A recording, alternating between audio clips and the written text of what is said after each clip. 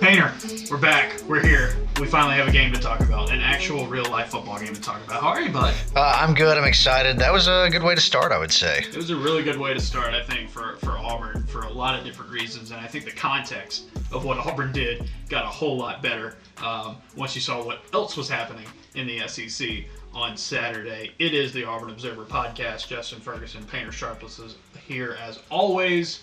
Painter, you had to perform some friend duties yesterday, but you got to watch the game. Yeah, it worked out well. The wedding was in the evening, so I got to get to the church right after the game was finished, and we kept up with what you alluded to a minute ago, which was a really great day of SEC football, first week of SEC football. Man, the first quarter and a half, I was like a little bit nervous, because it was kind of unfolding in that nightmarish scenario for Auburn fans, and then I thought they settled. And, what you mentioned with the other teams struggling, some teams like LSU losing, Auburn fans should feel pretty good about a top 25 win. Yeah, Auburn 29, Kentucky 13. This is our recap podcast for those of you who might be new or might not recall from past episodes. Here's what we're going to do. Every Sunday we are going to try to put up one of these sometime during the day on Sunday, recapping a podcast. This will be 100% free every single week. The Auburn Observer goes behind the paywall on Thursday this week. So our preview episode for the Georgia game coming up will be premium. So you can pay $6 a month or $60 for the first full year at auburnobserver.com. Hopefully by Monday I'm going to have stuff set up for people to go ahead and convert themselves into paid subscribers, so they will be ready for the content that will be coming at the Observer on Thursday. But we are going to recap it. We're going to talk a lot about this Auburn football game. Auburn 29, Kentucky 13. Like we said, Tigers get a win, a weird win. And this kind of the final score kind of felt like what I kind of expected from Auburn. That defense was going to hold them out of the end zone, and the offense was just going to be kind of stop-start. Painter, I was thinking while I was watching the game, and you were up in Birmingham, but I was thinking while I was watching the game, you kind of nailed it in the fact that you said there were going to be a few drives from this Chad Morris offense that people were going to get excited about, and there were going to be some that looked sloppy, and lo and behold, that's kind of the story of the offense in this game. They gave you enough to feel really excited about. They gave you enough for that sort of teaser quote Seth Williams gave us recently where it's like, we're not going to talk, we're just going to show you, and it's like, this really does look different. The attack obviously looked different. Some of the routes receivers are running look different. You could tell that this is not a carbon copy of what it is we've seen in the past, and I think that's exciting, and it worked, but there's still some deficiencies, most of which I feel like we also expected. I got it wrong in this way. I thought it was going to be a little closer. Auburn's offense came alive some in the second half. The defense did exactly what you mentioned. I thought this would be a single-digit win, and as it got closer, I actually didn't think Auburn was going to cover, and of course they did that with a little bit of emphasis. So all things considered, again, not so bad. Well, Painter, it was my top observation on Saturday that really stood out to me from this game from Auburn was that they were the younger team, especially up front. And I mean younger in terms of experience, not as necessarily as much as like age, in class, but they were the younger team up front. They were the younger team pretty much at every level of the field than Kentucky, and yet they played the cleaner brand of football. And that was the difference in the game, because Kentucky was the one that had the 3 turnovers. Kentucky was the one who turned the ball over on downs in their own territory. Auburn, not only did they play a clean game of football, it never really felt like they were going to turn it over as much. Kentucky could have had even more turnovers in that game. And Auburn, to their credit, it wasn't always the most explosive and most efficient brand of football, but it was clean. And then after an offseason where, I think every coach in America was worried about how their team was going to look, the fact that Auburn had such a really good game and such a clean game out of it, I think speaks a ton of volumes about this team, where they can be. Because if they're young and playing clean, you think they're only going to be able to get better as time goes on. First drive for Kentucky had me nervous because they bust off a bunch of 2 big plays, one through the air, I think on a screen pass, and another the touchdown run for Kentucky that puts him on the board. Eddie Gran did a really good job in his return to Jordan-Hare Stadium. He wanted to isolate Auburn's linebackers and get them kind of leaning one way or another. They would load one side of the field and then hit the other side. They did a good job of kind of manipulating. And they dominated Auburn on third down for the first quarter and a half. I mean, Auburn just couldn't get. They would and they were in good third down situations, right? Like they were setting themselves up for success. So it was credit to them there. And a lot of Kentucky fans, and if I were in their shoes, I would want to focus on what appeared to me to be a pretty clear touchdown. And obviously a big swing of momentum. But what I'm not hearing from that side of Twitter so much is what you mentioned, which is that they had all the turnovers. Auburn did turn it over on downs twice, if I remember correctly, but both in Kentucky's territory, once deep in Kentucky's territory. So, and by the way, I like the fourth down calls. I thought going for it there was the right move offensively. Yeah. But that aside, Auburn played the cleaner game, and I know that they got the rough end of the deal with that call at the end of the half. But I saw someone on Twitter looking at the box score and saying, Kentucky outgained Auburn, and it's it's a little context. A little bit of context goes a long way. Well, yeah, because I put it out on Sunday morning on Twitter. If you want to figure out why, it's that Auburn's success rate was significantly better. Their PPA, which is something I'm trying to do a little bit more of this year. For those of you who don't know it, it's a version of EPA in the NFL where it's basically expected or predicted points added. So every play in college football, depending on what down and what distance it is and what yard line you're on, there's okay, if you run out all the scenarios, this is how many points are expected per play. Of all the scenarios, how many you could get. And so when you score more on those plays, or when you do a better job on those plays, it shows the efficiency. For example, Eli Stove had a really good PPA average yesterday because whenever he touched the ball, Auburn was either scoring or getting in position to score. So you look at that, and just Auburn was the much more efficient team. Kentucky held on to the ball, and they converted all those third downs, but a lot of it was for naught. I mean, they had the one possession where they thought they scored, and then the interception and the return that came off of that. They had the opening drive, and then they had another in the second half that looked good.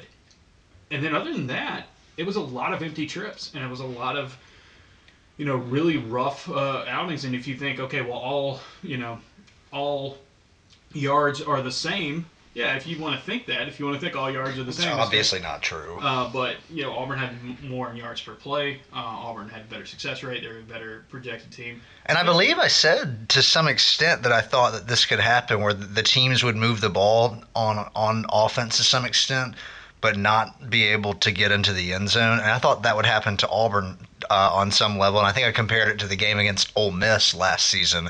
And I would say that happened to an extent. But, they almost put up 30 points. This is from Bill Connolly's SP Plus roundup for this week. Auburn, by the way, up to number 6 in SP Plus, one of the few SEC teams that looked good on Saturday. So it should help them out moving forward. He said Kentucky's 29-13 loss to Auburn played out as a toss-up. Kentucky committed a number of devastating turnovers that allowed Auburn to take the lead before the Tigers tacked onto it later on. SP Plus didn't necessarily see it as a toss-up, though. Auburn's success rate was 10 percentage points higher than UK's, and Auburn executed a million times better in the end zone. For a game that was considered to be a toss-up, he said, Auburn's post-game win expectancy was 98%. So you can look at the box score and be like, well, how did Auburn win it? Auburn was supposed to win that game because they were the more efficient team with their opportunities. I think it was something along the lines of Auburn had 5 trips in scoring position and scored 29 points. Kentucky had 6 and had 13. That tells you a ton about the way that this team played. And yeah, Auburn rolled the dice on a few occasions. Sometimes it worked, sometimes it didn't. And I like the fourth down calls. I had no. Swinging gate. Bringing Batman back out on the first touchdown. Mm-hmm. And I liked on the first drive. I think they had just gotten around the 50-yard line, going for it there. I think that's a part of the field where it's statistically advantageous to go ahead and go for it. Plus, it was your first drive, so give people something to be excited about if you want to look at it that way. And then I didn't mind them going for it on 4th and 1. I was surprised he didn't convert. Yeah, but that's still a problem. But and that's something we'll probably get to because it was part of that run game. There's a stat I saw somebody pointed out on Twitter defensively for Auburn. I think they had 3 missed tackles all day. Which, one, is obviously impressive at any point. But given the season and everything we've spent the last 6 months discussing and just tackling. You remember the Florida Miami game last season? Yeah. It was like embarrassingly bad watching them try to tackle, and I'm kind of pulling that one out. I don't know why that game sticks out for bad tackling, but yeah, beginning of the season usually that's the case. And that's an area where you can point to Auburn's coaching staff, figuring something out and harping on it in the offseason. Malzahn said they had 3 scrimmages where they tackled a ton. He said they probably tackled more in fall camp than they had ever before in a fall camp because they didn't get to go through spring, and they really wanted that to be an emphasis. And he had said it a couple times leading up to this game. The teams that tackle well are going to be the ones that look good early. And lo and behold, Auburn was that team. All right, I feel like we have a lot to get to on really in all 3 phases of the game. And I think that's how we'll kind of tackle it instead of going kind of beat by beat on, first quarter, second quarter, and all that, because I think there were highs and lows throughout the game for both sides. Let's start with the offense, and let's start with the obvious one, which is this. Bo Nix played really well. This was the game he needed. Absolutely. Not only was it exciting to watch, but statistically, I know he didn't do what KJ Costello did, but we looked at his adjusted completion percentage. I believe it was 16 of 22. Yeah. Instead of take out the throwaways and the drops, he played a pretty clean game of football. I think you mentioned 3 throwaways for Bo, 2 drops credited to his receivers. So 16 to 27, I think, was his official completion line. But the decision-making was excellent. Unlike Terry Wilson, who did some great things in this game for Kentucky, especially early, he did not turn the football over. And that confidence we saw, it was there. It was obvious in the way he was playing. I loved the amount of ish he was talking when he was walking off the field at halftime to the Kentucky players. That was fun. He was a little bit critical of his teammates at times. There was a bad snap at the end of the game when Auburn essentially had that game locked down, and he wasn't getting on to his teammates, something I don't think he would have done last year. There was a lot tangibly and intangibly I liked from Bo Nix in this game. Bo averaged 8.6 yards per attempt, which is a good number to have. I think that's top 25 in the country so far this year. His pass efficiency is like 13th in the country. Deep balls were really good. All 3 of his touchdowns were phenomenal throws for him. And this offense is going to have to lean on him even more so. You look at what's going on in college football right now, especially, we'll get into it later in the week for sure, but Georgia had such a quarterback quandary right now, and DeJuan Mathis did not look good, and they had to bring It's not clear what JT Daniels' status is, and they bring in Stetson Bennett. And former walk-on, and he ends up being the spark. Looks better than Mathis. Right, in the second half. The fact that Auburn could lean on Bo Nix as this running game is going to be a work in progress, as this offensive line is going to be a work in progress. You cannot overstate how important he was for the game, and he looked really good. There were a few times where he kind of fell back into some of the problems that he had last season, throwing off his back foot a little too much. But even then, 2 of his best throws of the day came off his back foot. There was one where he stepped up in the pocket, had a guy wrapped around his knees, and just threw a dart all arm. Yeah, I think Jordan Rodgers almost lost his mind on that play. I mean, it was an impressive throw. Like, I think we've seen Mahomes and a few other guys do stuff like that, or like Russell Wilson, where basically they're getting thrown to the ground and they have enough strength and accuracy through the fall, essentially, to complete the pass. It's I don't like. What can you really complain about? Like, because his game wasn't perfect. It was, and I feel like the throw to Seth, maybe it was the first touchdown where he threw it over the middle in the end zone.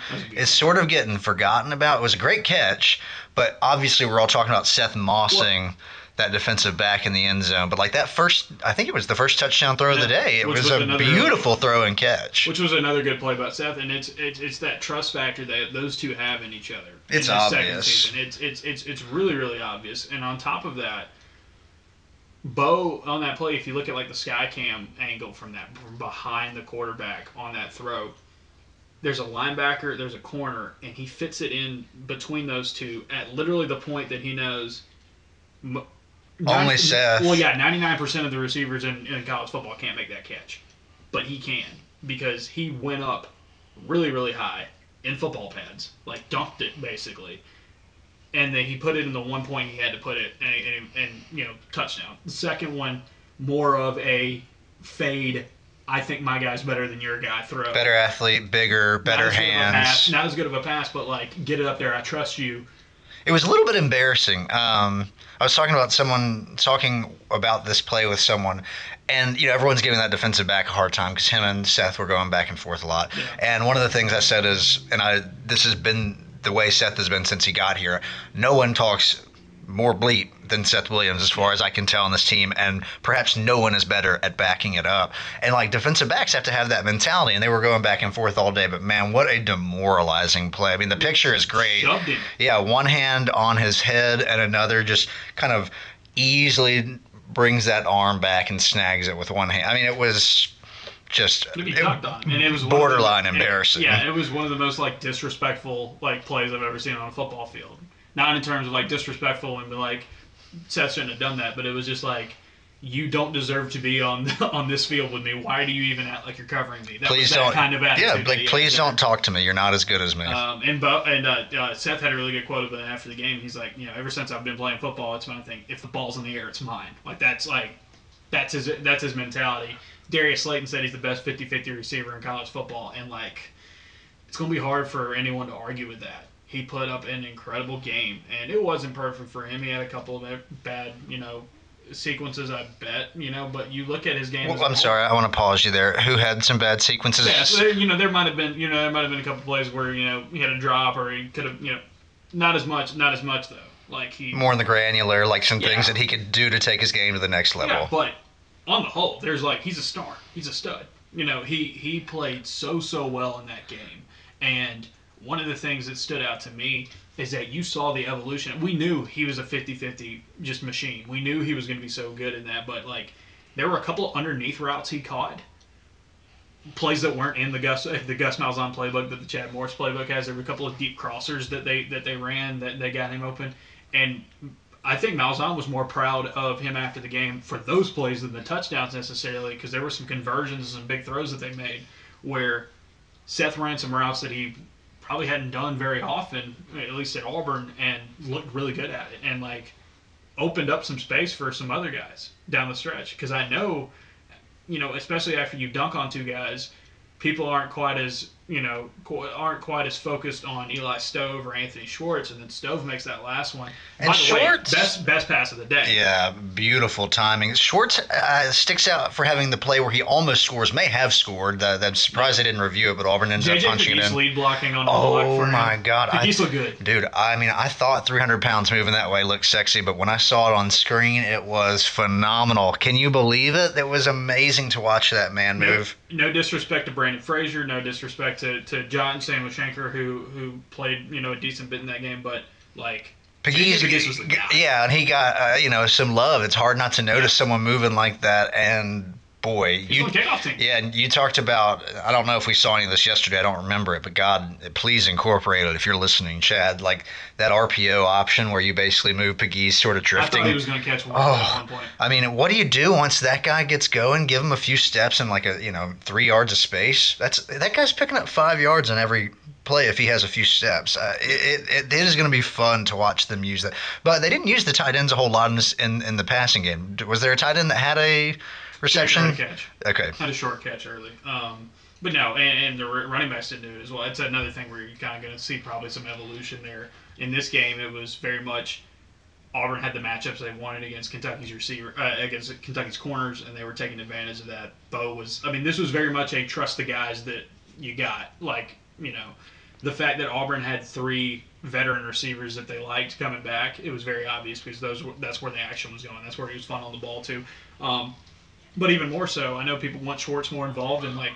Well, he made a dent on that play. I just don't remember seeing his name or hearing his name called too much in that game yesterday. I think he had 4 catches by the end of it. So you want to see him more. You want to see him get open more. You want to see him, do some more things where you're involving him in the offense. Did they use him on any end arounds? I know they put him in motion, but I don't remember him taking any. Stove had a carry, but that was it. But that's the thing also, it's like wide receivers aren't going to run the ball in this offense. Like Chad Morris does not do that. Somebody asked me that in a mailbag a couple of weeks ago, and it was like, that's not part of their MO. Speaking of which, that Eli Stove touchdown catch at the end, got to notice something. You want to talk about how much of the difference is the Gus Malzahn offense and the Chad Morris offense. That play they ran is not a Gus Malzahn play at all. That was a switch concept on the outside. The outside receiver ran kind of like a post route, and then the inside receiver kind of ran a wheel off of it. You get your cornerback, basically get the defender switched up, whether in zone or in man. You get them switched. Do they have to make a decision on? Basically, it's like if the outside receiver goes inside and the inside receiver goes on the outside, like you have to have some really good chemistry and like know where you're going with the corners on the outside and the safeties and all that having to communicate. And lo and behold, Gave Stove plenty of and space. Stove said after the game, he was like that play, like we knew it was going to be wide open. And from the way they were playing, it was just we were waiting to bust it out in that one situation. And lo and behold, he gets wide open. And Bo, I mean, puts it, like drops it in the bucket, like exactly where you want to go. And Eli had a really good game. And he is an effective player for Auburn. Well, so I asked the question, I think playing a bit of devil's advocate a few weeks back, like what makes you think Eli Stove is truly a big part of this offense and not just a rotational piece? I guess some of that was answered yesterday in terms of his consistency. He was the number 2 receiver yesterday. They want to get him involved, and they kind of moved and mixed and matched with him. And Bo trusts him. And I think we're going to, if you can see Schwartz get a little bit more involved in the offense, or maybe just get some more balls thrown his way.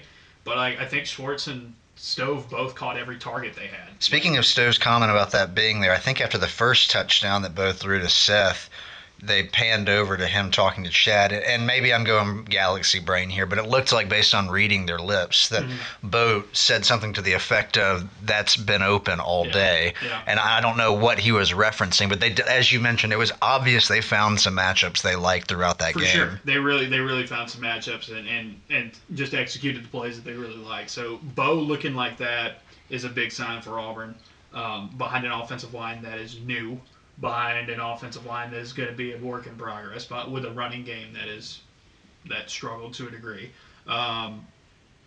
Being able to rely on those guys to just make plays. I said it at halftime when Auburn was up by 1. I said it at the halftime. This feels like a game that Bo's going to have to go win. Like, he's going to have to go win it for him. And if you go look at PPA from this game in the third and fourth quarter, Bo was the best player on the field in the third and fourth quarter for either offense, and like that made such a huge difference in the game. It was winning time, and he delivered, with some really good passes, and just managed the game very well in terms of the fact that he didn't force anything. He ran effectively when they needed to. We had talked about that, just the other day, I think, that making that more of a threat and helping those running backs as they try to develop the run game, picking his spots, pretty obviously did that well on Saturday. Yeah. So I think you can really be pleased, I think, Auburn fans, with the progression you saw from the passing game. It can get better. Which should make you more excited. Like, this is just, in theory, the beginning. Yeah. Kentucky is also a defense that doesn't give up big plays. So the fact that you were able to hit a few big ones against them, I think that's what Malzahn was really, really proud about in that one. So that was, I think, one of the positive sides of the offense, right? Like, there was some real progression, it seemed like, in both Bo's play. The passing game was exciting. There was a lot of consistency from those 3 players. Seth, to me, looks like very much could be a round 1 pick if he continues to play like that. Yeah, for sure. To talk about something that was more of a negative in the game, I got a tweet yesterday, and I was told I had to read this in the podcast inside the source, so we got it. Our buddy Bryce says, the rushing numbers are ungood. Feel free to use this analysis on the podcast. Yeah, it was not a good game for Auburn's rushing attack. Less than 100 yards in the game, I feel like, is a little bit of a misnomer. There were some botched plays. There were some. There was a fumbled snap that resulted in a few yard loss. A few kneels. Yeah. There was a sack. If you do that, there's a little bit of they're a little bit above 4 yards per carry, which is okay. It's not good. It's not great. Well, it goes back to, it's like when they play Georgia this week, it makes you a little bit concerned about being one-dimensional against a better defense. And the problem in that game is, if you look at line yards, there weren't very many of them for Auburn. Like, a lot of it had to be the running backs doing the work on those plays. Sean Shivers. How quickly were they getting touch? Pretty quickly. Like they were having to make some impact pretty quickly down the field. Now, we will talk about, when we talk about the defense, why that ended up not being that big of a deal. But for Auburn's own offense, Sean Shivers looked good. That first half, he averaged over 5 yards a carry. He only got one touch in the second half because they were working Tank and DJ. Yeah, true to what they said about rotating. I was a little surprised they didn't stick with Shivers more, but I guess were not messing around when they said they were going to use 4 backs. Shivers got the juice. Like, you can see it when he can make things happen. There was one of his best runs of the day was a play where Auburn ran some gap stuff, and the pulling guards kind of got tripped up on himself, and so he had to kind of kick it out a little bit wider and really get contact at the line of scrimmage and still break some tackles and make some plays. He looked really good. I think he showed you why he's the number one guy on this team. DJ Williams, a rough day for him, but he also there were a couple opportunities where he did the things that he needed to do. Tank's the most excited I got about Tank was on the kickoff return. Right, exactly. So Tank did some of the stuff. I think Tank did some of the stuff that Sean did, just not quite to the degree. Well, it's his first game, Yeah. And I think the other thing on top of that is that Bo ran the ball well. The second play of the game, Bo, tucks it and goes and just, converts on, I think it was a 2nd and 10, and moves the chains there. Really good running from him. And it's the problem there is that the offensive line it's a work in progress. You can't really point out. I mean, I'll go and finish rewatching the game at some point. You can't really point out like one offensive lineman that did so much better than everybody else in terms of run blocking. I will say pass protecting that was a solid game for a bunch of newcomers. I think Kentucky was only credited with like 3 or 4 hurries in the game, which when you drop back to 20, 30, like low 30 times, that's not bad at all. Only 1 sack. I thought in that area they did fine. It was just a matter of. I think we've seen how this played out the last 2 years. They've got to be able to run the football. And here's my thing. You should feel a little bit better about them coming out of this game than maybe you would think. And here's why. Last year when they weren't able to run the ball, it was like, okay, these are 4 seniors basically that are running up front. You've got to be able to run the ball. This year, I mean, they were rotating. Alec Jackson had a rough game. He had a couple penalties, and the left side of the offensive line had its bigger struggles in the pass protection. Well, we kind of expected that, given the fact that we knew that tackle spot was the biggest question mark. They mark. seemed to protect a little bit better when Troxel was in the game. Well, that was something, good for Jackson, by the way, getting the nod there. I was wrong about that. I had said I thought if it came down to a coin toss, as it looked like it would, that Troxel would get that.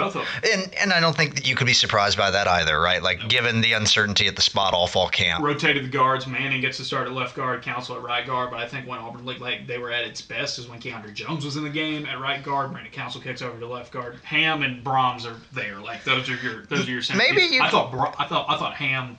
There were a couple plays where the snaps you're gonna have to worry about a little bit. You got to get better at that because that was such a thing that drew the ire. I thought Brahms managed the game well at the center spot. Right tackle though. Bradarius Ham buried some dudes in pass protection. Now, it's there. There wasn't a whole lot in the run game for anybody. But here's my thing about the run game. When you're rotating guys and trying to figure something out at running back, so much about being a really good run blocking team, especially if you're going to do a lot of zone stuff, is about continuity and about chemistry and about like knowing who's beside each other. And it's that like, all right, here, do I pull off of a double team now? Do I get to the second level now? Do I need to stay back here? It's that camaraderie that you kind of get. Auburn has not had the same offensive line at all throughout these last 6 weeks because of absences due to COVID, due to injuries and stuff like that. So. Yeah, given that it's already a difficult position to start out with, and you see the unit usually struggle, right? Like, that's where it's going to be at. You can pass protect. Pass protect is like, hey, get back here and don't get beat. Run blocking, it takes more cooperation. And I can see Auburn fans fear and think it's justifiable after watching the last 2 years, but I do think like you can't take the last 2 years and just say, well, this offensive line can't run block it. It's like, well, maybe it won't be a good run blocking team by the end of the season, but I don't think you can just look at the past 2 years and think that's going to be the case yet. I think individually, I think there are a lot of athletic good linemen on that unit. Yeah, it's just going to be a time of like, can they find their best 5? And Malzahn said after the game, this game is going to be big for evaluating and see like maybe next week it is Troxel and Keandre Jones in the game. Like they might continue rotating. I wonder how much rotation they'll do in the Georgia game. They got to find that 5 and lock them in and be ready to go. Because it seems like you could also rotate in Arkansas, just given like Arkansas is going to be terrible. But I wonder how much rotation that they will want to do in the Georgia game. Right. So we'll see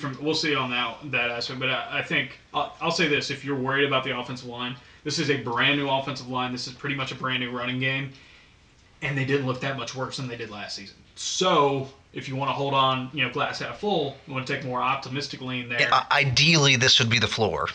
Yes. And you're just going to continue to see progress. A team in Kentucky that, I think Malzahn said it, they had the experience advantage on the offensive line and the defensive line. In the trenches, they were more experienced. And again, like we said, Auburn played the cleaner game. Kentucky got called for a couple of really, bad holding calls that killed some of them. Plus, the defensive back who shoved, who did he shove? What in the world? The guy who got dunked on. And it was part of the reason I think Seth did his thing, on that last touchdown. So offensive line, they got to find that 5. It's going to be a work in progress, but if they can get closer to it from evaluating this film, I think there's some bright spots there. But it's going to be a process. And the good thing about it is for Auburn though is that it's what we said about this offense. Other than Seth Williams, I'm sorry guys, Seth Williams is not going to be here next year.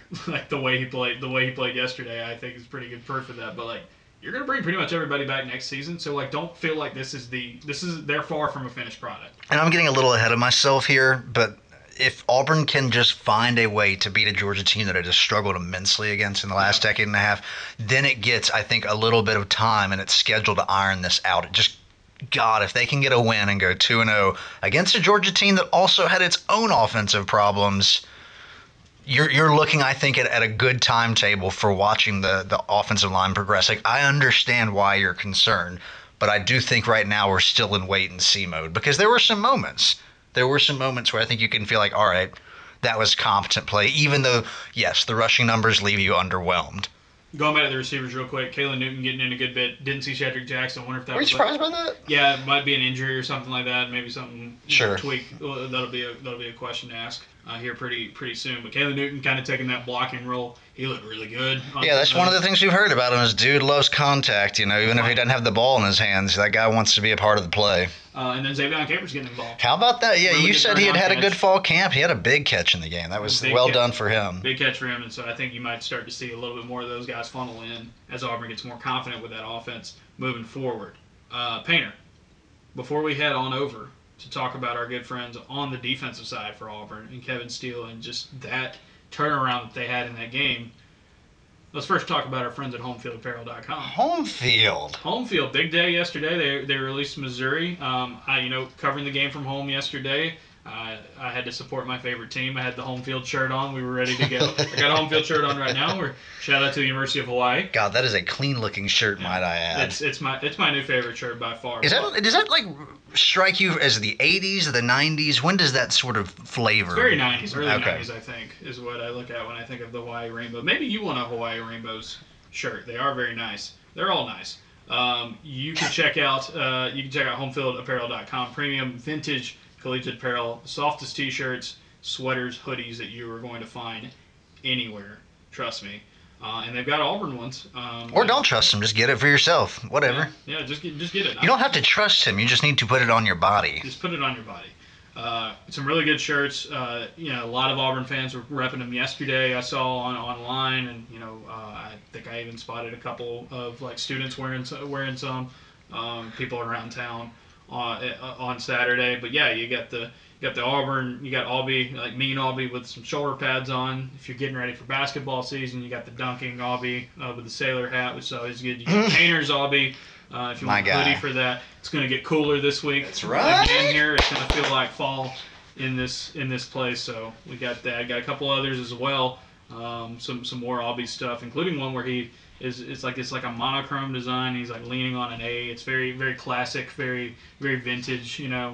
Something that I had never seen before until Homefield dug it up, because they're really good. They're really good at what they do and digging up these old logos. Cliff would have worn that shirt, I think. Oh yeah, for sure. Sweet Cliff. For sure. So any Auburn apparel you want to get there at Homefield, like I said, t-shirts, sweaters, hoodies, the most comfortable ones you will own, the coolest logos you will find. HomefieldApparel.com. You can check it out. Your first order, you can get 20% off of it by using the promo code OBSERVER. Type in the promo code Observer. Also, they have free shipping for any order over $50. So stock up. Hey, we're getting close to Christmas. Maybe you want something for yourself. Maybe you got family and friends that want some gear. For some people you care about. Why not get free shipping? Get something for yourself and your loved ones. Yeah, it's been a long year. You deserve to treat yourself. If you want a little Auburn gear or any small school or otherwise that you're a fan of, you can check them out. They have a ton of really cool stuff. Does Hawaii count as a small school? What's the population size of Hawaii? Not huge. Not huge. I would consider them a solid mid-major. Okay. Yeah. 10-4. We call them a mid-major. But yeah, Hawaii, any school that you care about, including, of course, Auburn. That's promo code Observer for 20% off at homefieldapparel.com. All right, we're going to swap over to the Auburn defense. And first drive didn't go well for Auburn. First time I said, "Oh, Kevin Steele, I need you to answer, baby," and he said, "Don't worry, I've got you." Yeah, they were moving the ball. They ran the ball a decent bit. Kentucky, that was their strength. This was an offensive line that was really, really strong. This was a defensive line also for Auburn that was undermanned to an extent. Big Cat Bryant barely played, if he played at all, in the first half. What a bummer for to get a shot. He on the field in the second half. Look, they needed him, especially after the Derek Hall ejection. The first drive, I was a little bit concerned, and then from there, Auburn mostly did its thing. The other thing that I was worried about was not getting off the field on third down, but again, that got corrected eventually. They were punishing Kentucky the first quarter and a half, and they were putting themselves in good spots, right? Like picking up a lot of yards on first and second down, making third down hard on Auburn. I think that was the thing for Auburn that they really needed to do. Like, they were getting challenged up front. And in a game where Kentucky had the advantage in the trenches, they had to dig deep and see what they were made of. And, man, in the second half, they got it. Early in the game, the linebackers, there were some assignments. Guys kind of looked like they were maybe getting out of alignment a little too much, or over pursuing, or just I think straight up a lot of times it was Kentucky calling really good plays at the right time. Eddie Gran was dialing it up in the first half. Secondary, also had a couple busts, and they had to kind of work their way through it. Those halftime adjustments though were real because Auburn comes out in the second half after giving up 8 of 10 on third downs early in the game. It's 4-9 in the second half, and the big thing on that one is they pitched back-to-back 3-and-outs to open the second half. That was a big difference. Between the way the end of the half went and the way the Auburn started it, I think in that 5-minute game time stretch, they won that game. Well, they continued to prove why this defense is as good as they are, and it's they create havoc. I think I wrote about it in the observations. There are two things to keep about this defense. This is not the same defense as the past for Auburn. There's no more Derek Brown. There's no more Marlon Davidson. They don't have those elite players right now on the defensive line. Could some guys develop in there? I think there's a couple of them there's one especially that I'm really high on after this game. It's a different team. It's a different type of defense. But here's two things that still remain. One, they're going to adjust better than anybody you'll probably see defensively. That's been a hallmark of this team for a while, especially under Kevin Steele. And number two, they're going to create havoc. They get an opportunity, you want to call it a gift, whatever, on the call where they were short. Remember, it's second down.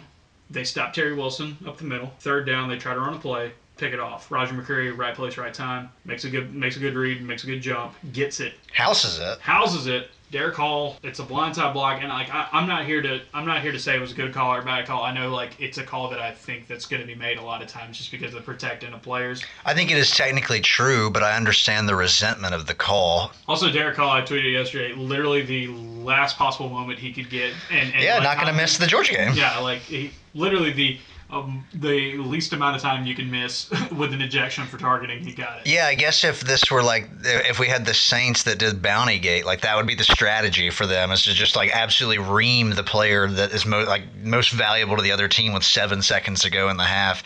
I'm with you. That's a tough break for Auburn. And if I'm Gus, and I think he did this on some level, really, fought for his players, especially because that sucks for Derek to get tossed out of the game, and what I don't think was at all a hit that was intended to be malicious. But in my head, I was if I'm Gus right there, I'm just taking a 15-yard penalty. And he didn't do that, but he did let the ref hear about it. Very feisty interview with Cole Kubalik at halftime. I imagine both coaches were not happy going into the locker room with the way the officiating went, given that Stoops probably felt like they had 7 points taken off the board and Gus Malzahn felt the same. Here's a stat that makes a huge difference in this game. It tells you how well Auburn adjusted to that running game, because Kentucky's offensive line is going to be one of the best they face all season. I think it's going to be them or Alabama. By the way, Georgia's offensive line did not look good yesterday against Arkansas by any degree. Here's a tweet from our friends at SEC StatCat. He said Kentucky's big blue wall generated 2.51 rushing yards before contact against Auburn on a per snap basis on design runs. Would have been fifth in the SEC last year. However, if you take out Kavasier Smoke's 35-yard touchdown run, that figure drops to 1.34. So take away one busted play, and consistently in that game, they were getting very little push. Auburn won up front. And let me tell you who won up front specifically. With Big Cat Bryant, not 100% obviously. With Derek Hall out. With T.D. Moultrie, had some penalties. They were having to rotate guys in. Jaron Handy Caleb Johnson got in the game as well on the edges. The tackles in the first game without Derek Brown had to step up. And boy, did they. Daquan Newkirk, 2 tackles for loss, looked really, really good. Played early. Like I tweeted yesterday, he's one of the most athletic defensive linemen Auburn's had in a while, and he benched more than Derek Brown. His arms are like the size of my thighs. Yeah, they're massive. He's got cannons. Also, Tyrone Truesdale. If Auburn's making a play, he's in there. That one where they almost had a safety, it kind of looked like a safety. It kind of looked like a safety. Refs are having a hard time with the goal line decisions. Tyrone Truesdale played that Dontavius Russell real well of just, I'm going to dominate eat space, baby, and string people out. He did that. But the one I want to talk about, because I thought, man, he looked really, really good, and I think he ended up having more snaps than anybody else on the defensive line, is Colby Wooden. Colby Wooden looked really good, and, that was a guy who was disruptive. They were moving him around. He got into the backfield. Auburn's pass rush wasn't great, but they affected Terry Wilson. They forced him into some bad throws. They forced him into some mistakes. Which was enough in this game, and based on the way Georgia was playing this weekend, that might be enough. It was a war of attrition. Early in the game, the experienced offensive line for Kentucky was winning. And then I would say, late second quarter and in the entire second half, Auburn took that game. Yeah, we talked about that. It was my opinion, even given the general talent of both offensive and defensive lines and the edge that I think that they had in this game at both of those positions. I think by the end of the year, you're looking at Auburn defensive line. I don't know if we'll say the same thing about that offensive line being better than Auburn's defensive line group. Again, I think you're right. Cole Kublik echoed a similar sentiment by basically saying, with probably the exception of a few Alabama linemen, we know Kentucky has some of the best linemen and definitely the best center in the conference. But by the end of the year, as you see, we saw it as the game went on. Auburn's defensive line was able to. Would you say they won that? Head to head, Oh yeah, they won, especially in the second half. Yeah, I would say the first half. Look, Kentucky had Terry Wilson threw the ball 37 times in that game because it came to a point where they were. It was clear they could not move the ball on the ground, which is insane. And at the beginning of the game, again, like we said earlier, it was third and short. Constantly. Well, that stopped happening, and then when they forced Terry Wilson to throw, we discussed this earlier, it's I don't believe he's going to be capable of moving the ball against Auburn through the air. It goes back to the film room last week. The film room I had last week, that was going to be the matchup in the game. Yeah, are you going to be one-dimensional against Kevin Steele? And lo and behold, they did well. Part of that also comes down to the linebackers. KJ Britt looked good. KJ Britt had a really good game. He laid some dadgum licks in the hole. Even on some plays that were successful for Kentucky, he was cutting them out quick.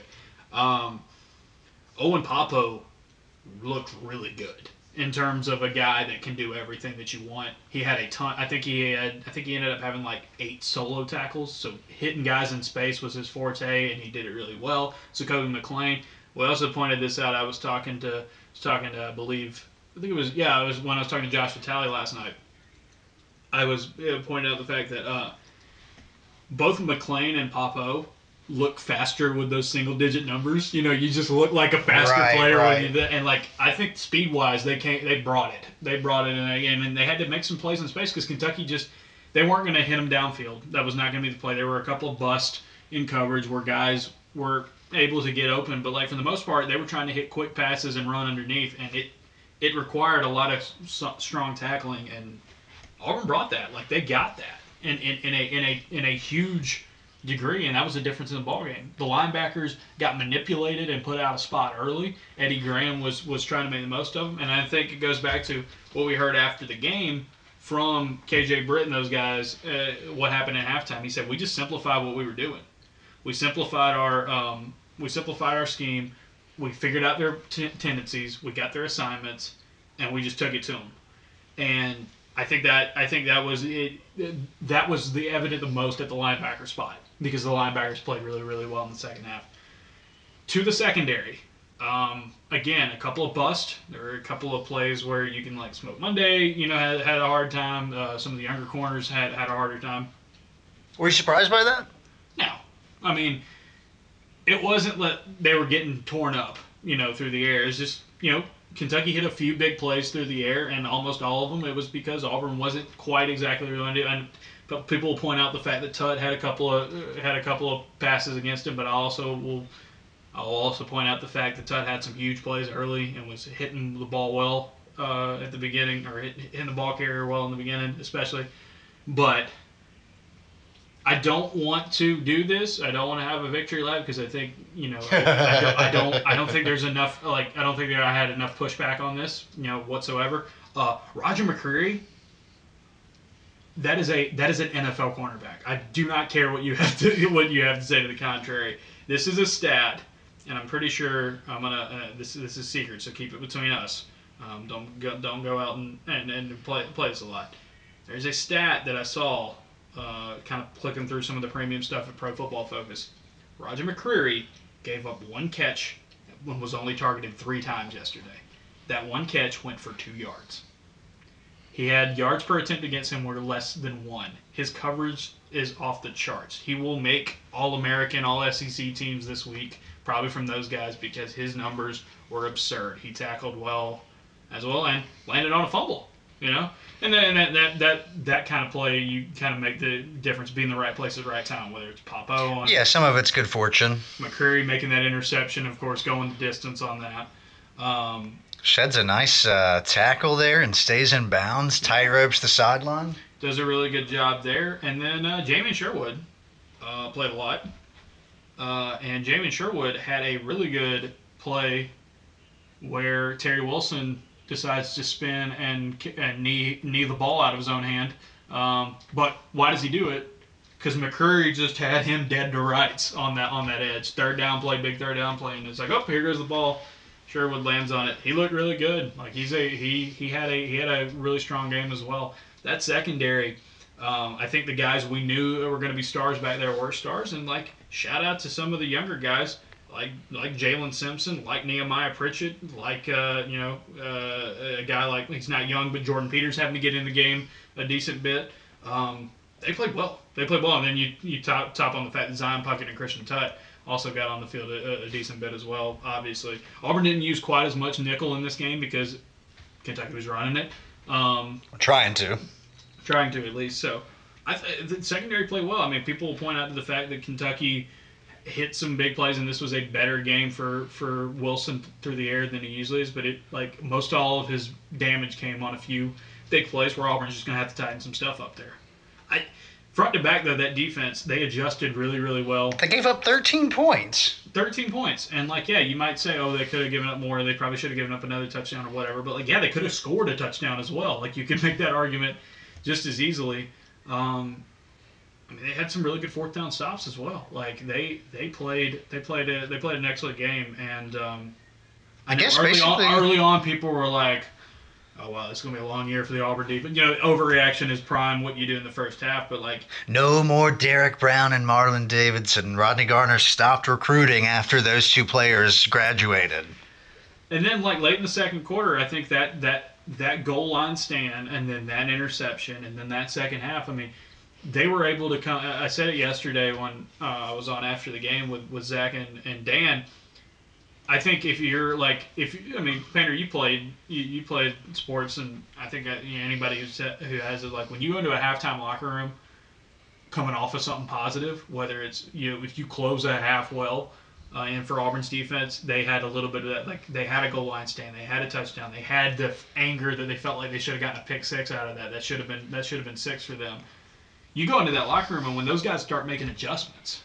These guys they're as professional as you can be without getting paid. Whoops. But those guys know the system and they know what they need to do. They're going to do their job. But there's also something to me that's psychologically, you're going to get a bump when you go into a halftime locker room feeling good about what you just did. And I think that fed into what the defense did. They were like, all right, we weathered the storm early. We showed we can stop them. We just made a huge play. All right, how are we going to shut It was down? not totally unlike the Oregon game, in which Yep. the first quarter and a half that you're going, God, this defense looks like it was not where I thought it would be. And then it's like, oh, okay, there it is. It took a minute. They figured it out. Exactly. This defense gave up 13 points. And like you said, outside of a couple of big plays early in the game, there wasn't a whole lot for Kentucky to feel real positive about. Certainly not on a consistent basis. Like you can point to individual things and say, well, had this gone that way, fine, it didn't go that way. And Auburn, essentially for the last 2.5 quarters, looked significantly better than that Kentucky offense. On a per play basis, Auburn was more efficient. Auburn was more explosive, and Auburn was more dominant at the line of scrimmage on, especially on the defense side of the ball, for them in that game. They took advantage. Like they were the better team, and I don't care what the final stats say in terms of yards. Let's have a little context. Let's be a little bit smarter when we talk about it. And again, this is not Auburn fans. It's certain people who are upset about the way the Kentucky. Maybe some Kentucky fans. Maybe one particular Kentucky fan that has an outsized reach because he works for Fox. Just a complete random thing. But no, Auburn was the better team in that game. Kentucky could feel like they got shafted on a couple of calls, and it could have been a closer game. But in the end, they didn't play a clean game. Also, this is pretty macro and definitely pretty reactionary given that we have exactly one game in terms of sample size. But I will say this. In terms of the dark horse talk of Tennessee, Kentucky, right now I'm hammering Kentucky. Yeah. If you're gonna peel off from what I think is the reasonable take of Georgia or Florida winning the East, I'm taking Kentucky over Tennessee right now. I know Kentucky fans are gonna be upset that they didn't win this game. They felt like they kind of got screwed on a couple things. I get that, and I 100% get that. The call at halftime would suck. If you were a Kentucky fan, that would be a really crappy way to end the half. Yeah. We'd be talking about it a ton right now for sure. I will say this.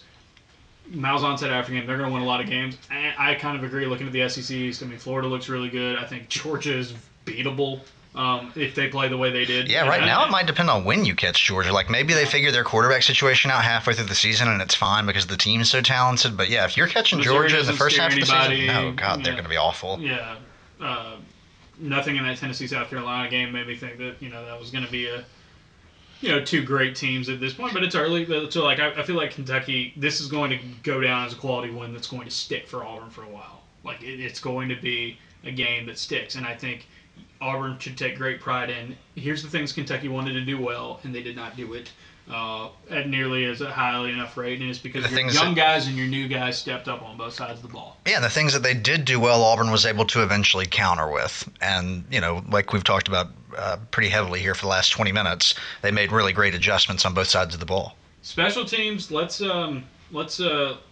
interesting conversation. We've got a punter battle. Yeah, and by the way, I think I know what you're getting at here. Bo Nix looks pretty great because that seems like a real game within the game because you just take away their option to have a returner back there, or it's like you want to put a returner back there and play down a man. Okay, we'll play ball. The second quick kick, and I know they down to the one, and Auburn was able to take advantage off of that and really dominate the field position because of it, but the second one, Kentucky was not even thinking about the receivers. And there was a hesitation, and man, if Bo would have pulled back and thrown it, it's a touchdown. It's an easy touchdown. So, that's going to happen at some point. I think they might have been a little bit afraid that the receivers weren't looking. Yeah. And so... But I can see Auburn getting a big chunk play or a touchdown out of that formation at some point this year. And he's good at it. He's good at that little quick kick. He did it in high school, and that's a weapon that he's got. Well, and given where you're usually punting that, you're just hoping to hit it, 30 yards and then let it roll. So Chapman and Marshall both look good in there with their punts. They were just solid. Max Duffy hit the absolute fire out of a ball at one point. Yeah, what he used a 75-yard punt. And then Auburn scored on that possession. So you ended up making up that difference. Boy, that fire in the return game. I thought Sean Chivers had a couple of really good returns where he looked like he was ready to roll. Tank Bigsby had a good one, as you mentioned there. Auburn didn't have to turn to Anders Carlson in this game. However, swinging gate, Batman is back. It worked. And it kind of caught me by surprise. I was not expecting it to happen. But it's, again, much like the quick kick, Auburn special teams taking a step up. It's something to think about. It's a game within a game kind of thing that is going to keep people in mind. And the only qualms I have about this whole thing for Auburn is that they went for two at the weirdest possible time. My brother was telling me this yesterday. They went for two at the weirdest possible time, and then they didn't go for two at any of the other times that would have made sense. Trying to steal a possession, trying to go. They stuck to it and just kicked. Just took their point advantage, yeah. But they could have gone up by 2 scores earlier. They could have gone up by 3 scores at the end if they'd at least tried it. And I get it. You kick the extra point because then you force Kentucky into a situation like they were where they had to go for 2. So it ended up working out for you. But I would have loved to see some boldness there from Auburn. Well, and that swinging gate, Batman, whatever we're calling it, like it is one that I almost have begun to roll my eyes at when they bring that out. It's like, God, you're not actually going to do it. What are you doing? And they did, and it's like, all right, word. Like the fact that you're willing to actually use it means that other people will now have to pay attention to that. Yeah. So I was kind of just relieved to see them use it because normally when they do that, I can't help but roll my eyes. You've got a real quarterback back there, Holder. It helps, with Lloyd doing it. So I think that's well done. Well done. They played their part, so it was a good special teams game for them, especially. And I'm interested to see the what comes out of the Bo Nix quick kick formation. I'm interested to see just the differences between Chapman and Marshall moving forward, and also just some two. Is Auburn going to be bolder with going for 2, trying some things to line it up? And please keep going for it on 4th down. Yeah, that's got to be another piece of it as well. And then we'll see how the return game shapes up. And then of course Anders Carlson had a pretty easy day, so you'll take that. I felt good about the punting. Like, isn't that the biggest question mark right now? They're just given solid punts with no returns. Yeah, I mean, given that you got they dominated field position in this game. Yeah, given that you got a boost from what Bo did, I think if that's how it's going to be the rest of the season, Auburn fans can be pretty pleased with that. Not saying it will be, but final thoughts on this Auburn-Kentucky game.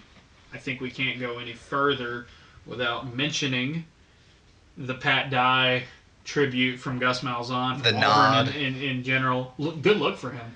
It looks like that fits him. Like, he did not look out of place wearing the short sleeve shirt with the tie. I was a fan of it. I know some people weren't, but I liked it. That looked good. Yeah, I was a fan of the nod to Dye, and yeah, because of Gus's personality, I think him wearing a SSBD with that short sleeve button down for you all out there with a tie looked pretty good for Gus. So not sure if he'll ever do it again, but I was a fan, and you know what? It was a classy move. Yeah, and also they did the whole thing with the paint on the painted logo on the field, the 60 minutes, and it came into something because 60 minutes became kind of a rallying cry for the team heading into this game, and I think it's going to be something they do moving forward. As part of what I wrote, again, in the observations, Auburn won that game because they played 60 minutes of clean football.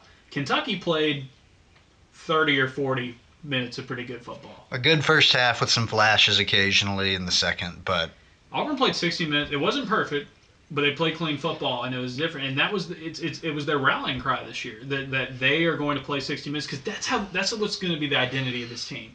They're going to have to make their big plays through the air. It's going to be a grinded out affair up front on the offensive line. They know they don't have the world eaters anymore up front on the defensive line, but they got some really, really good players. They've got some incredible linebackers. Their secondary looks like they're only going to get better from here after what was a really good game from them, I thought, in game 1. And they've got this identity that's like, I don't think Auburn is going to necessarily be a team that puts up a ton of style points against great teams this year. But, man, look at what happened yesterday in college football. Texas needed a miracle to avoid a Texas Tech team that almost lost to Houston Baptist. They were down 2 touchdowns with 3 minutes to go. Oklahoma, get them out of my sight forever. Losing to Kansas State. Go ahead, and a Kansas State team that had lost to Arkansas State, and a Kansas State team that has been more adversely affected by COVID absences than any other Division I team, or at least in FBS. Get them out of my sight. You can't play defense. LSU. Obvious, we have to talk about that. Set on fire. 9 rushing yards for Mississippi State. You don't have to do it. But they had 600 passing yards. And you can't even point to the fact, it's like, oh, it's the air raid. It's like, here's a guy in KJ Costello who wasn't even a great quarterback at Stanford. This is the fit for him. He takes an LSU team on that has so many new players, and especially without no Stingley. No Stingley, but that sucks. Yeah, Stingley. Like they still get beat probably without. You shouldn't give up 600 yards of passing offense, regardless. It just doesn't matter. And like also, just because Stingley is the best corner in the country, but also like there's a bunch of talented other dudes there. They should not have given up 600 passing yards. They gave up 623 passing yards to KJ Costello. The thing with Costello is that he wasn't even that great of a quarterback at Stanford, but he comes in and like it's the system and it works off the bat. And like LSU is vulnerable, especially with no Stingley on the defensive end. It's a team that had to work a lot of those kinks out. And Auburn, it was one of only 3 ranked versus ranked games yesterday in college football, and Auburn won by 16. Like that's a good quality win. And again, if we think that Kentucky is going to be as good of a team as they are this year, Georgia struggles early. They figured it out in the second half, and they ended up moving past Arkansas. Alabama looked good in the first half. I think they kind of just cooled the Jets in the second half a little bit, but it's a good they're good. I think what we thought heading into the season is Alabama, Clemson, and when Ohio State gets to join the fray, they're going to be the class of college football. Florida puts up a ton of yards through the air. Ole Miss put up 35 on the Gators. Yeah, that defense from Florida was had to really go through it a little bit in that game. So the fact that Auburn played a balanced game, and again, not a style points game, but like this year, it might, as weird as this year might be, they might end up working out. Now they've still got to be able to be more balanced on offense. They got to be a little more explosive on offense. That's the goal. But this is a great foundation, and I'll say this, Banner, it felt like that team had got an identity yesterday. It had an edge to it. There was not what I felt like a lack of confidence. And, that's not something that you can really judge watching on television. Like, I'm not there. I don't know. But to me, there was never a real sense of panic when Kentucky ran the ball down Auburn's throat or when there were some mishaps on offense in the first quarter and a half, whatever. It, to me, felt like a team that, given how odd this offseason was, felt really good about what it was trying to do. They were confident. And I'll say this. That seemed like that game, especially from some of the tweets the players had after the game, that game felt like it was really chippy. I know Daquan Newkirk was tweeting did y'all think y'all were going to dominate us? Like, I think there was a lot of like bad blood between that line because Kentucky's offensive line has been heard about all year that they are one of the best in America. Of course, Kelvin Joseph and the thing going on with Seth Williams, I think that was obvious. It was a chippy game. I think that Kentucky team's going to run the ball all over some SEC teams this year. Especially with the way we saw some defenses play yesterday in the league. Like, I think they're going to be just fine. Might be easier for me to give them credit now that Auburn's won the game, but that is going to be a fun offense to watch, even given that they're going to be pretty one-dimensional. And we saw Terry Wilson at some point. I mean, there were moments where it's like, all right, you have progressed slightly as a passer. And again, I don't want to complain too much because it's hack to do it, but watching that game on TV, you kind of start hearing, and it was early in the fourth quarter, it was like, well, no one expected Auburn and Kentucky to be in this spot. And I was like, who are we talking? And then it started going to Auburn fans didn't take Kentucky seriously, and their proof was Charles Barkley, who here's the thing about Barkley: A, it's a bit, and 2, he doesn't even get predictions about the stuff he knows about, right? They have a bit called a guarantee because he's bad at guaranteeing NBA picks. It's a joke. He's not taking when he's talking ish to Peyton Manning. It's not serious. And it was like, well, I mean, no one expected Kentucky to be in this spot. The spread was 1 touchdown. Yeah, the spread was 1 touchdown. I wouldn't say half, but I would say of the people I saw who picked that game, maybe 25-30% picked Kentucky. And there's a part of the Auburn fan base that believes Auburn will never win a game until they've won the game. Even if they're playing like Arkansas, they're just going to be like, well, it's 11 a.m. kickoff, and Auburn's going to lose. And it's like, well, and then on top of that, the smart Auburn fans, which there are a lot of you, especially those of you who are listening to this podcast. Very smart. You're very smart. You knew the challenges that were coming from this Kentucky team. And they had some edges going into this game, especially in the trenches, which seems to be a position that matters given some of the turnover Auburn's had. Yeah, Auburn, talent won out in that game. Experience, they played a clean talent beat experience. Yeah, as the game went on, Auburn settled. They didn't make mistakes, and you're right, just had a better team, and it was fun to watch those guys talking back and forth with Kentucky. I do feel like there was an edge in this game, and I didn't realize that Kentucky was kind of throwing it back at Auburn as much, but that makes sense given the amount of chippiness we saw from Bo and Seth. Yep. What did Newkirk say? It was Newkirk. He had that. Was it like a cryptic tweet or something? Yeah, it was you have to kind of start digging into that. I think it was Newkirk. I wonder if these guys are ever He said what was that? What was all the hype about? And he had the little monocle emoji. He said, I guess they didn't know that we are built different. #WDE. So, all right. Yeah. A little bit of chatter. Start off week 1 in the SEC. Just some real chatter. That's going to get me going all year because it's actually week 4, but for me it's week 1. Yeah, I think that's a good spot. By the way, Auburn number 7 in the AP poll. Georgia is at 4. polls are always kind of silly, but this year it seems particularly hard to know how to Ohio rank State teams. and like those teams could get back in, and Ohio State's number 6, which is kind of stupid to me considering like Yeah, I'm cool if you like because we all know they're keep Ohio State at 3. yeah, we all know they're going to be a top 5 team. Yeah. You know, whatever. I mean, I get it. It's like they haven't played yet. Right. Anyway, we'll point out number 4 versus number 7. We'll see what the line will be. I bet it'll be like around a touchdown or something like that. Game day? Towards Georgia, maybe a little bit shorter. Game day. We will talk a lot about the Georgia game later this week. Thursday, it'll be our first premium podcast, so get it signed up. Get on the subscription train, which we will have set up, I think, starting on Monday on the Auburn Observer. So if you want to go ahead and get it, you will be able to get it. And like we said, if you listen to this on Spotify, the premium episodes will not be available there, but the free ones will still be able to be on there. So you're going to have to get like your own special feed to put in whatever podcast app you use. Pretty much everything but Spotify will take it. So Yeah, Apple, Google, Stitcher, Pocket Casts. Again, if there's something else you want us to do, just let us know. We'll any do it. third-party app that'll take a feed, we will get that. So you can sign up. Again, Monday morning I'm gonna get that rolling. So you can go ahead and pay. Like I said, we're gonna do $6 a month or $60 for a year. If you go ahead and pay up front, we'll give you 2 free months for it to go along with it. And we appreciate everybody joining on and going from there. And if it works out, we'll start to see if we can do some. We'll do some cool things moving forward. I know people have asked about like T-shirts and like stickers and stuff like that.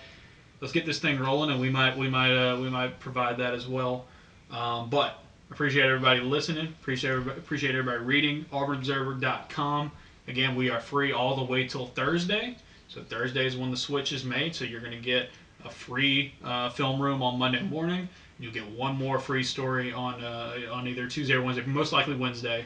I'll just go ahead and say it now. You'll get a free story. You get a free story on Wednesday, and then on Thursday we will have another podcast and probably another story in the mailbag. All that we are going to be in behind the paywall and the subscription. For those of you who have signed up and checked us out, we really, really appreciate it.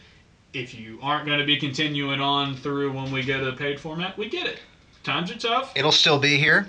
We hope you'll join us later. It'll still be here if you want to, and we appreciate you checking us out because it was really big for us to, kind of take this next step. So all of you who have subscribed and commented and tweeted and shared posts and yeah, whether it's encouragement or just saying you enjoy it and sharing it with your friends and family, rating and reviewing, that helps us. All that stuff, tremendous thank you. Tremendous thank you for that. And anywhere you listen to your podcast and you can rate and review and subscribe, all that does it's a big for us. If you type in Auburn on Apple, we're like climbing. I think it's like right now it's just like we're only behind Zach's podcast and the Auburn Undercover podcast. So I feel like we're in a good spot there. Sweet. So we appreciate all of you doing that. Follow me on Twitter at JFergusonAU. Follow him on Twitter at PaintSharpless. Painter, I don't know how the Bills are doing right now. We're going to get you back to them. So we'll see you guys later this week.